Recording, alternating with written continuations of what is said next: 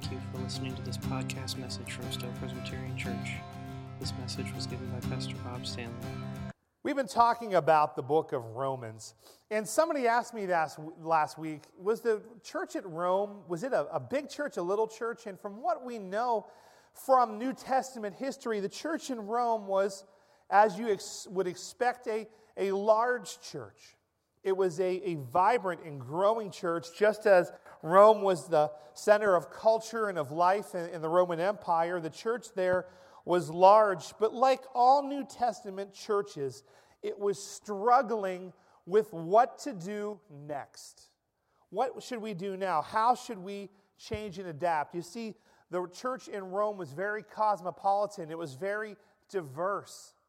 There were so many different people from different backgrounds coming to be a part of it. It had some growing pains across cultural lines, across lines of age. Those who knew the Jewish faith prior to Jesus coming, and those on the other end who were not of the Jewish heritage or the Judaism, the practices of Judaism were new to them. They had no idea what to do with that, so they had a completely dissimilar way of looking at their faith, and they struggled with how they all could be a part of the church. And I was trying to think about how this worked this week and how it came together, and I'm not going to get into the number of ways God made this clear to me. The struggles in the church in Rome are very similar to the struggles of the church today. In our individual struggles, as we are the church, the people, as individual believers, and we all struggle with this idea that we feel unworthy and plain unrighteous. And that leads us to reaction. We want to prove our worth not just to God, but to other people and to each other as well. And I was thinking about that internal pressure like it grew in the Church of Rome and how I'm seeing the church in America struggle in the culture we find ourselves in. And I was thinking about recently when I was flying, I've mentioned this before, when you're my size and you fly and you realize that you're going to spend 3 to 6 hours of your life sitting on a 5-gallon bucket with 1 inch of foam for your seat, and that's about what it's like, you struggle and you want to get good seats. And nowadays with some airlines, the ones that pastors can afford to fly on, you don't know what seat you get. It's kind of like bingo. You hope that they call your number first or you get to the airport soon enough that you can get a good seat. And if you want a seat with any leg room, you're going to pay an extra $15 to $40. It's just the way it is. But I was thinking about as everybody gets ready to get on the airplane, and they start this, and they cram more of you in the plane. So they announce, hey, we're going to start boarding the flight. You want to make sure that you're here for that. Zone 1 now boarding. Now, if you know anything about modern airplanes, everybody seems to be in Zone 1. Yet, Zone 1's the smallest part of the plane. Have you noticed that? And if you're like me and you've gotten on a plane recently, you'll see those people, and they try to act like they're not running, but they're running. They do this. Have you seen people do this at the airport, or like when they open a checkout line, like when the third line at Walmart opens? And I know all of you say you don't shop at Walmart, but I see you all there. I happily admit that I shop at Walmart. Right? And you see they open that third lane at Walmart. There's 19 lanes and only 2 are open. And when that third one opens, everybody tries to do the I'm not running run. Everybody knows what I'm saying, right? Okay. But yet you see them and they say, no, you're not in Zone 1. You're actually, and I'm looking, and you're in Zone 5. And I'm like, that's right, turkey. Get behind me. You're behind me. And I got on a plane recently, and I was thinking there's a TV story about a lady who was very rude to some larger. I hate it when I get on a plane because I'm 290 pounds and I'm 6'5". When I get on a plane and people see me, they all have this look on their face like this. It's a look of absolute terror, and that look tells me everything I need to know. And the look is, please, for the love of heaven, don't let this Neanderthal sit next to me. I personally understand this. It does not offend me. It doesn't offend me at all. They want to make sure they get the best seat. They want to make sure they get on and they can get stuff where it needs to be. They want to have a place to put their bag. Whatever it is, we all want to be first. We all want to be right. We all want to be comfortable. We want to be set up. We want to say, look, I have that taken care of. And deep down inside, everywhere where this bubbles up in our lives, we struggle because we want everything just to be settled. That's what we're looking for. We want to make sure we've done everything we can and we've got it all together. But what we're learning from God's Word in the book of Romans is our relationship with God is not built on this human effort. And we struggle with that in the core of our being. And as we finish up chapter 4 in Romans here, as we've looked at this idea of faith alone, that alone meets alone, we talked about last week, and these 4 arguments that Paul brings up, we're going to cover the other 2 of those today, and we're going to look at this idea of what is worth in God's eyes. And how does that work together with our need to prove ourselves because we want to be the first ones on the plane to glory. We're going to look at this idea, what God sees as worthy and our need to be first, to prove ourselves, to get it right. So we're going to open up Romans chapter 4. We're going to start in verse 13. For the promise to Abraham and his offspring that he would be heir of the world did not come through the law, but through the righteousness of faith. For it is the adherents of the law who are able to be the heirs. Faith is null and the promise is void, for the law brings wrath. But where there is no law, there's no transgression. That is why it depends on faith, in order that the promise may rest on grace and be guaranteed to all his offspring. Not only to the adherents of the law, but also to the one who shares the faith of Abraham, who is the father of us all. As it is written, I have made you the father of many nations, in the presence of the God in whom he believed, who gives life to the dead and calls into existence the things that do not exist. In hope he believed against hope, that he should become the father of many nations. As he had been told, so shall your offspring be. He did not weaken in faith when he considered his own body, which was as good as dead, since he was about 100 years old, or when he considered the barrenness of Sarah's womb. No unbelief made him waver concerning the promise of God. But he grew strong in his faith as he gave glory to God, fully convinced that God was able to do what he had promised. That is why his faith was counted to him as righteousness, but the words it was counted to him were not written for his sake alone, but for ours also. It will be counted to us who believe in him, who raised from the dead Jesus our Lord, who was delivered up for our trespasses and raised for our justification. These 4 arguments we started talking about last week. This idea that faith alone, that alone means alone. And that's hard for us because that means it's not about us. It's not about us running to get on the plane. It's not about us. And as we looked at Paul's 4 explanations against these common things, against this pecking order that was starting to come to life in the church at Rome, it's not how it works. It's not how it works today. You're not saved by those little things you're doing every day, and you're not saved, as we saw last week, by what you do at church. Those are all good things, and they can bring God's grace. They are means to grace, just like as we came to the table. That doesn't save us, but it is a way that we experience God's grace. But no, more than that, we're going to learn today, it's not about the rules. And like your grandpa or grandma or Sunday school teacher or whomever may have told you, mom or dad, it's not all about you. It's not about checking the boxes. It's not about your personal magnetism. And I think a lot of times in church, we inadvertently do this. In life, we do this everywhere. So why wouldn't we do it at church? It's kind of like we think if we get a certain set of rules done, if we have these 5 things we do, everything's going to be better. Or we have like this spiritual Dale Carnegie course. I'm going to win friends and influence Jesus. We're going to kind of do it this way. And if I get God on my side, if I'm just like, hey, I'm your guy, right?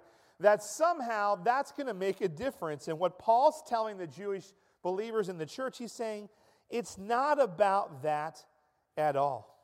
You see, the Jewish believers, and many of them had even lived before Jesus, they had grown up in this very rigid way of living. They thought how they lived, how they ate, the way that they practiced their sacrifices at the temple, the way that they did certain things with water and with hyssop and with wine and showbread and candlesticks, the way that they weighed out even the mint and the dill that they put in their food, and they counted the steps that they took, and they didn't do anything on the Sabbath. They didn't do any of those things that would put them apart. All those little tiny minutia things they did, they thought that God counted that as their righteousness. And Paul, who was a Pharisee, who was a great leader in the church, he says, hey guys, the problem is you were wrong the entire time.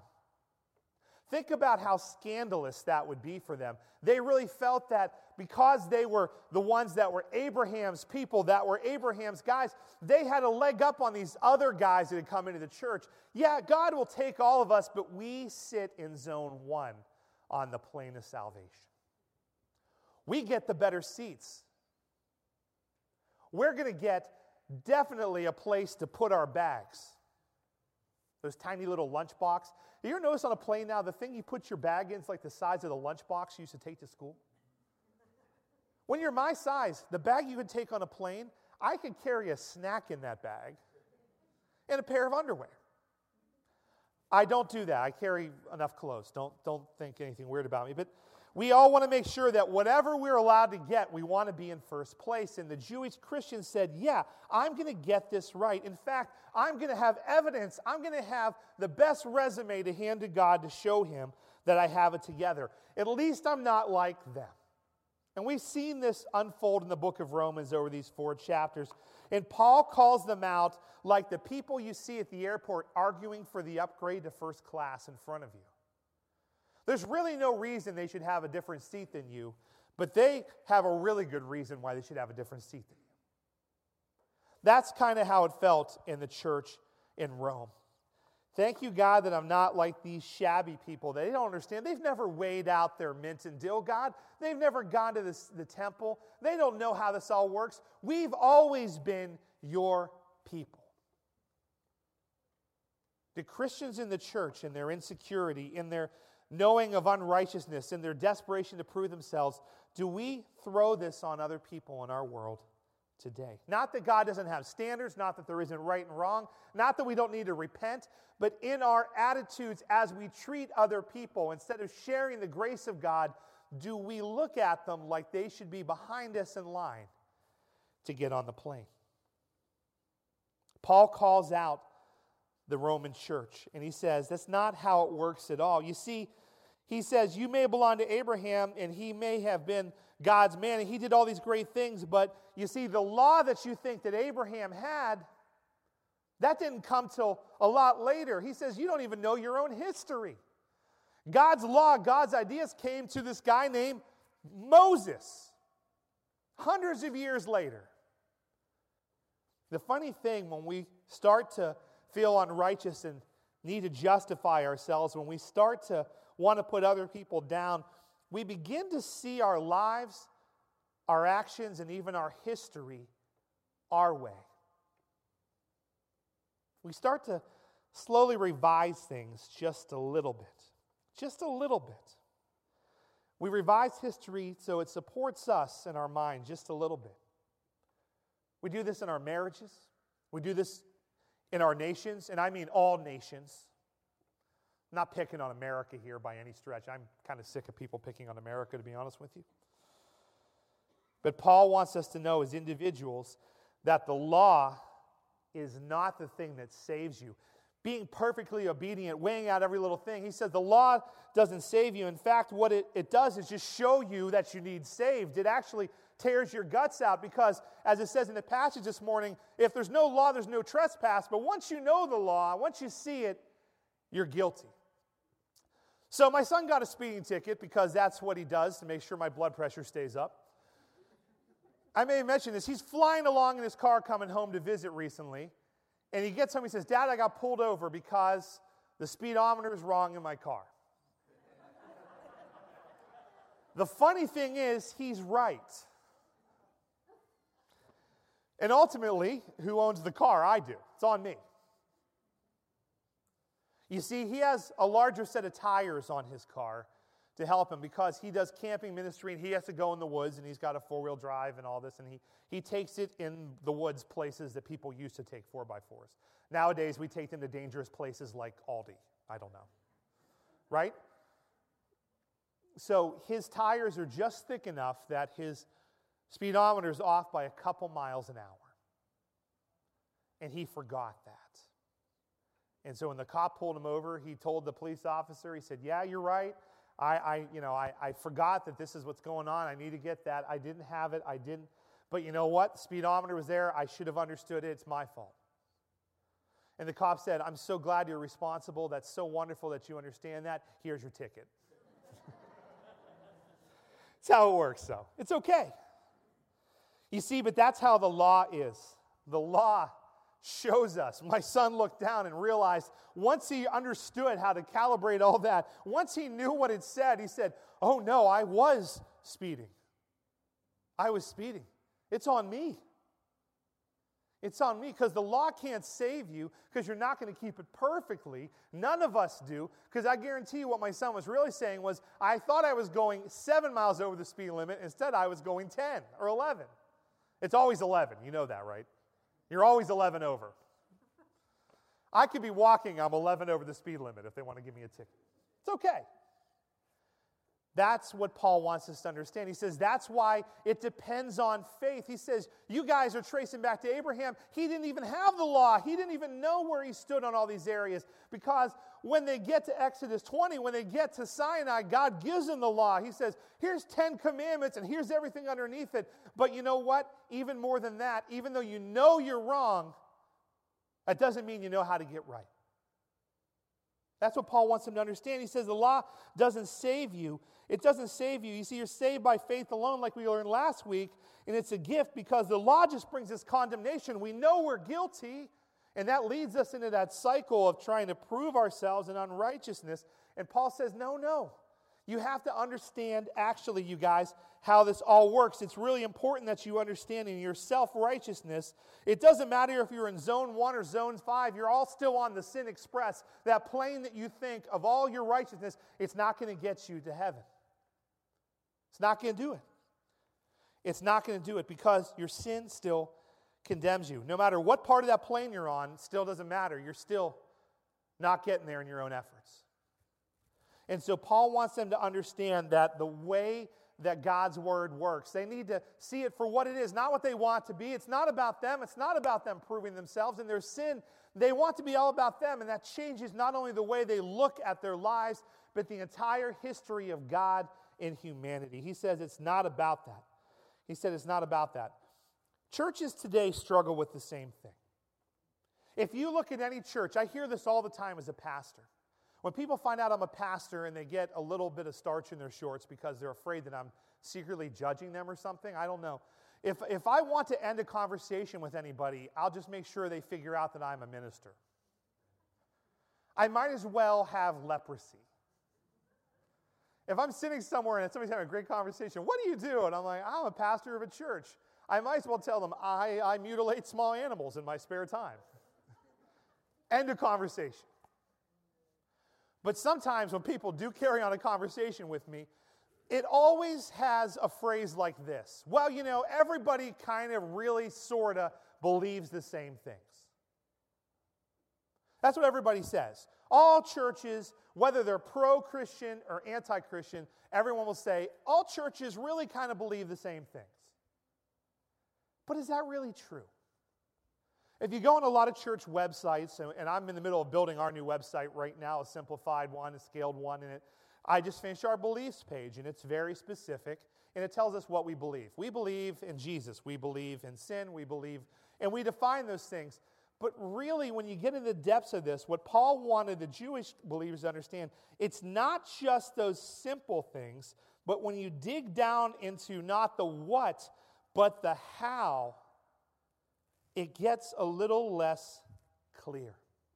As our church, went to align with the EPC, as we looked at our history coming out of the PCUSA, this became very clear to us, because what often happens in a church is somebody else will tell the church what to believe. The pastor, maybe the power players in the church. Now, preacher, if you quit preaching on that, I'll give you money to put that new roof on the building.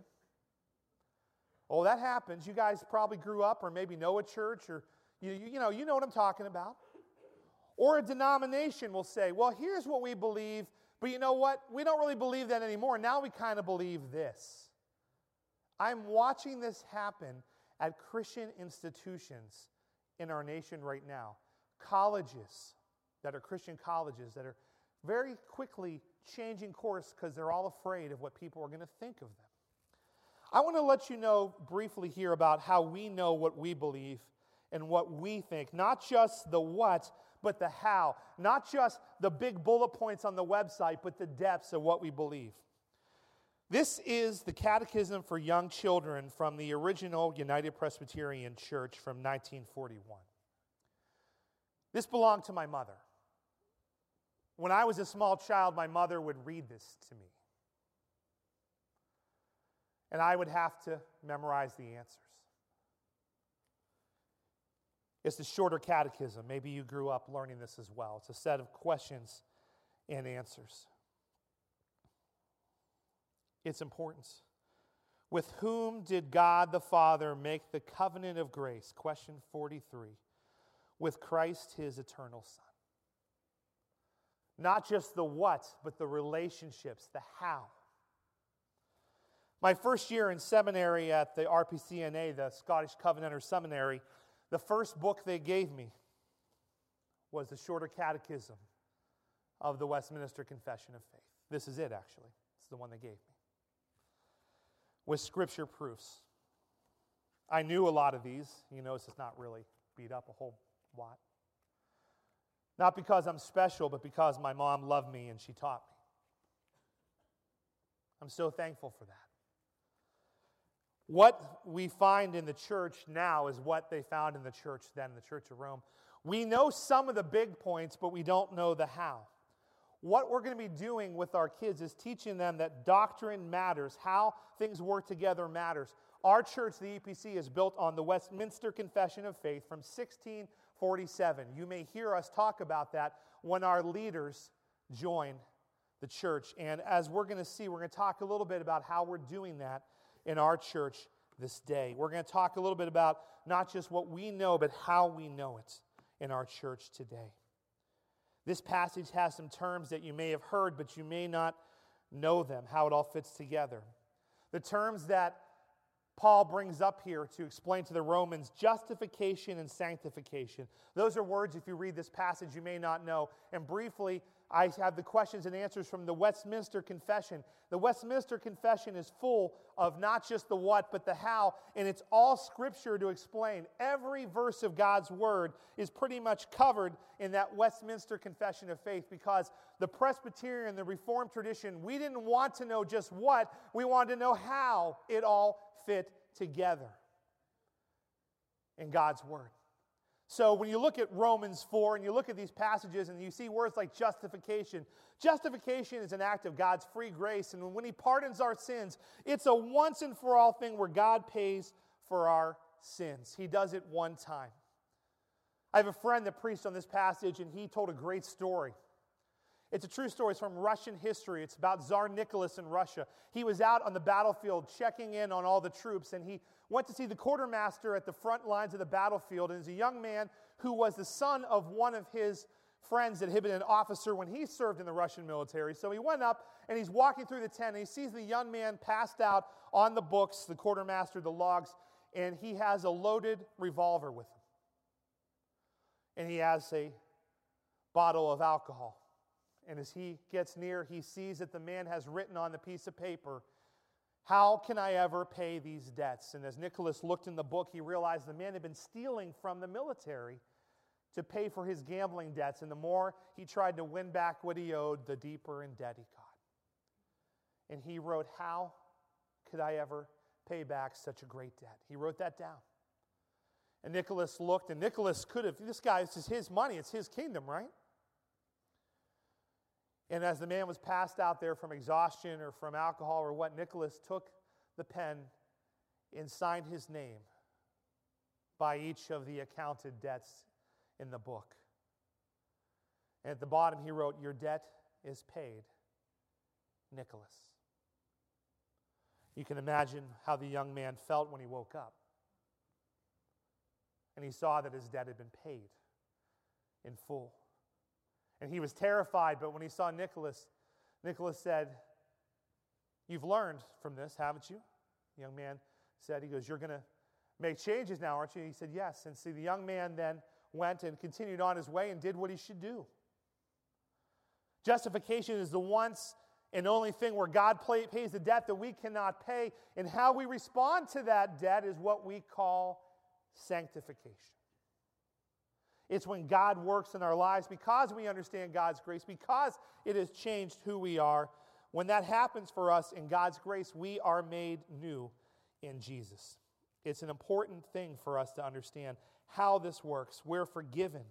It matters because who we are is not who we will become in Christ. That's what God's Word has always taught, and that's what we want our kids to learn as well. This is the New City Catechism. You've heard me talk about this. We're going to be teaching our children this because we want them. It's 50-some questions and answers. There are kids' versions for them, and there are adult versions of these. These are the questions and answers that all of us that grew up on the Reformed faith used to learn. Not just the what, but the how.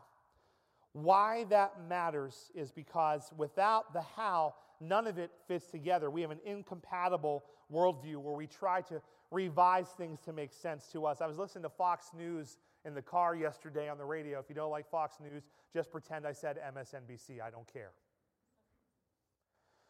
But they were talking about what's going on with a politician who's in trouble right now. Some ugly stuff in human history, not just American history, but certainly ours as well. That's wrong and against what God's Word clearly taught. It's true. But one of the people on the news anchor's report said something stunning. She's a minister, and she said, "You know what? Forgiveness and grace and mercy are in such short supply in America today." Is that not true? Because when you only know a little bit of the what and not the depth, the width, and the breadth of the how of God's grace, when you don't understand you're a sinner saved by God's grace, when you don't have that identity, it changes everything. And it makes a world that is far more concerned with, in its insecurity, proving its value than loving and sacrificing for another. This is the only time I'm going to tell you this. Get your phone out if you want. If you have a smartphone, go to the Apple or the Google store, whatever you have. Download this. It's free. If you want a copy of it, we're going to have them. I want you guys to start going through this and learning these things, because the reason our church ceased to be what it was in the Presbyterian tradition is because we stopped teaching the how. Knowing the what of the gospel and the how of redemption will change the why of your life in Christ. You'll find purpose. You'll find purpose that you can teach to other people. You find purpose in the small transactions and how you love and share and care for other people. You see, Abraham didn't have anything in the law to save him. He knew he was a sinner. He didn't even know how bad of a sinner he was. He didn't have a speedometer. He didn't have that all figured out. But what Abraham understood is what we have forgotten. He had faith that God was going to do what he could not do. Abraham was so old, he couldn't have an heir. His wife was so old, and she couldn't have a child. And God had promised he would be a father. And as Paul reminds them, not just a father of one nation that would know God, but of many nations, a multitude of nations. He said, you've changed your own history. Abraham was always going to be the father of all these people in God's church by faith. He was justified by faith. God paid a price he could never pay, using things he could never have to meet a debt, to pay a debt that he could never pay. This morning I was at McDonald's because I love Egg McMuffins. And I was over on Kent Road at McDonald's, and I pulled up to the window to pay. I had my debit card ready, and the lady in the drive-thru said, "Somebody already paid for your meal." And I was freaked out. And I said, "But," and she stopped me and she said, "She paid for the car behind you too." I said, "Is there anybody?" She goes, "There's no one else to pay for." Only God could do that right before this sermon, right? It really happened. I have the receipt. I can prove it. But you see why I want to prove it? Because I was upset in the depth of my being that there was no law for me to keep, that there was no price for me to pay, that in even understanding not just the what, but the how it all works, I was still struggling because I couldn't do anything. I couldn't pull myself up by my bootstraps, and God does not help those who help themselves. That's not grace. That's not a gift like we will learn. That's not sin, or that's sin. That's arrogance. It's self-deceit. Sit with someone who's struggling with addiction. Someone who's waiting for a treatment and isn't doing well, like we've even prayed for people this morning. Sin destroys, it breaks down everything, and there's sometimes nothing we can do but wait on the grace of God. And Paul says to those Roman Christians that thought they had it all together, all you have is faith in someone else that can do something you can't do. You see, it's not about you. It wasn't about Abraham. He couldn't do it. Paul says it didn't matter. He was so old he couldn't possibly have kids on his own, nor could his wife. None of this could have happened. All he had was faith that God was going to do, and he had that faith. No matter what happened, he believed in God's promise, but even Abraham wavered. Even he made mistakes. He said, maybe I should go hang out with Hagar. She's kind of hot. And God said, no, that didn't turn out well, by the way. You guys know that, right? But God taught him. God moved him. And he said, God, it's all you. I give you all the glory. I'm going to worship you. It's not just sanctification, justification. We're going to see later it's also glorification, where we say, God, it's all about you. Fully convinced, verse 21 says that God was able to do what he promised. Paul says, you guys don't even know your own history. You don't even know Abraham's life. He had no possibility. And neither do you, and neither do we. And that's why that promise wasn't just for Abraham, but for all those who would believe. It's for us too. It's not about us. I was sitting with a friend as a pastor, my friend JD. I was in Florida visiting him. He's a good friend. He's a better preacher. He's not available, sorry. And we were talking about this because he's preached through Romans, and I looking through Romans, and he and I, my daughter said, you preach just like him. I said, well, he was one of my mentors. It just happens. Thankful for the guy. But I was sitting in this chair. He says, you love this chair, right? I said, yeah. He goes, where are you in Romans? And I told him, he goes, you're going to get to Romans 4. Let me tell you something. This chair I have is from the 1930s. It's this gorgeous, one of those old kind of like glider rocker chairs that look like, basically they suck you in kind of when you sit in them. Really neat chair. He said it's from like the 30s, and so he and his wife, who is really, really good at this stuff, they refinished it, and they sanded it and did all this work on it. It was beautiful. They did a great job on it, reupholstered it, and he said, here's the thing, though. Here's the thing. We sanded it so fine, so perfectly. We made it so perfect that we couldn't stain it. Woodworking people that are better than me know what I'm talking about right now. There was the stain wouldn't take. It was a hard wood. I think it was walnut or something, a hard wood, and it wouldn't take and it wouldn't stick. It would wipe right off no matter what they did. It wasn't rough enough. So they had to rough it all up, and it looked really bad, he said, but then the stain stuck. The wood sucked it in. He had to rough it up. When we don't understand that we can't pay the price, when we don't understand our own sin, when we're busy trying to prove ourselves, we don't see the rough edges, when we think we're too right, or worse yet, when we're too desperate to prove ourselves, because of that unrighteousness we feel, God's grace can't penetrate our hearts. And it makes all the difference. You see, knowing the what of the gospel And the how of redemption will change the why of your life in Christ.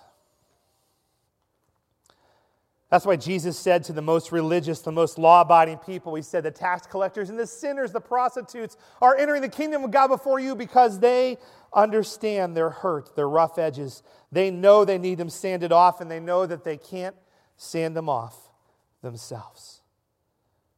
That they can only receive it by faith. There's nothing they can do to deserve it. There's nothing they can do to prove themselves. And the gospel says, no way that you can keep enough rules or be special enough or have it enough together to be justified. And only when God knows that He's got you and when that gospel sinks into your heart, He will sanctify you and sand off those rough edges. That's how it works. That's what we need to recapture in the church. That's what that discipleship we talk about, that process where God changes us, that's what needs to happen. So we aren't like those Pharisees that missed the kingdom of heaven. They thought that getting on the plane first and getting it all right was what it was all about, and God says no. You see, if you wait for God to sand off if you wait for or try yourself to sand off all the rough edges, you won't ever come to Jesus. It'll never happen. Instead, we have to see how the gospel works, that Christ paid the once and for all price. There's nothing you can do but follow in faith and accept the grace that Christ had granted, the salvation that God brings and that God offers to us. And then God can change our lives. He can change every moment of it. Every day of your life can be different. God can indeed give you a new life, a new hope, a new vision for a future in Him. Matt Chandler wrote a great book called The Explicit Gospel. Good younger pastor. He has a great thing he says. He says, the idolatry that exists in a man's heart always wants to lead him away from his Savior and back to self-reliance, no matter how pitiful that self-reliance is or how many times it has betrayed him. Friends, quit racing to get on the plane. Lay down your life in front of God and understand that He already paid the price you can never pay. And He's calling you to belong to Him. Let that gospel soak into you so that God can have all of you. And then don't worry, He'll stay with you. He'll never leave you like we talked about earlier today. And He will sand off those rough edges until the kingdom comes. Let's pray. Father, that You would have all of us, that You would change our lives, that we would belong completely to You, that we would understand it's not just those little bullet points or those little rule kind of following things that we can't simplify to make it just about us, and we can't make it something we can manage because we need a Savior who can transform our hearts and lives, who can do the things we cannot do. God, that we would belong completely to You, that we would understand it's not about our aptitude, our value, our worth, our box checking, but it's surrendering to You and giving ourselves to You. Father, if there's anyone here that has not given You their lives this day, that I would ask now that even in the quiet of this moment that they would confess that they have a need for a Savior, that they need to be made new, that they need to belong to You, that if there's something they're holding on to, some little sliver of I can do this myself, or you know what, my sin's more comforting than knowing that I'm forgiven, whatever it is, God, that we would lay it down in this moment, that we would give it to You, that we would belong more fully to You. God, draw us in, change us, use us, sand off those rough edges in our lives, we pray in Jesus' name.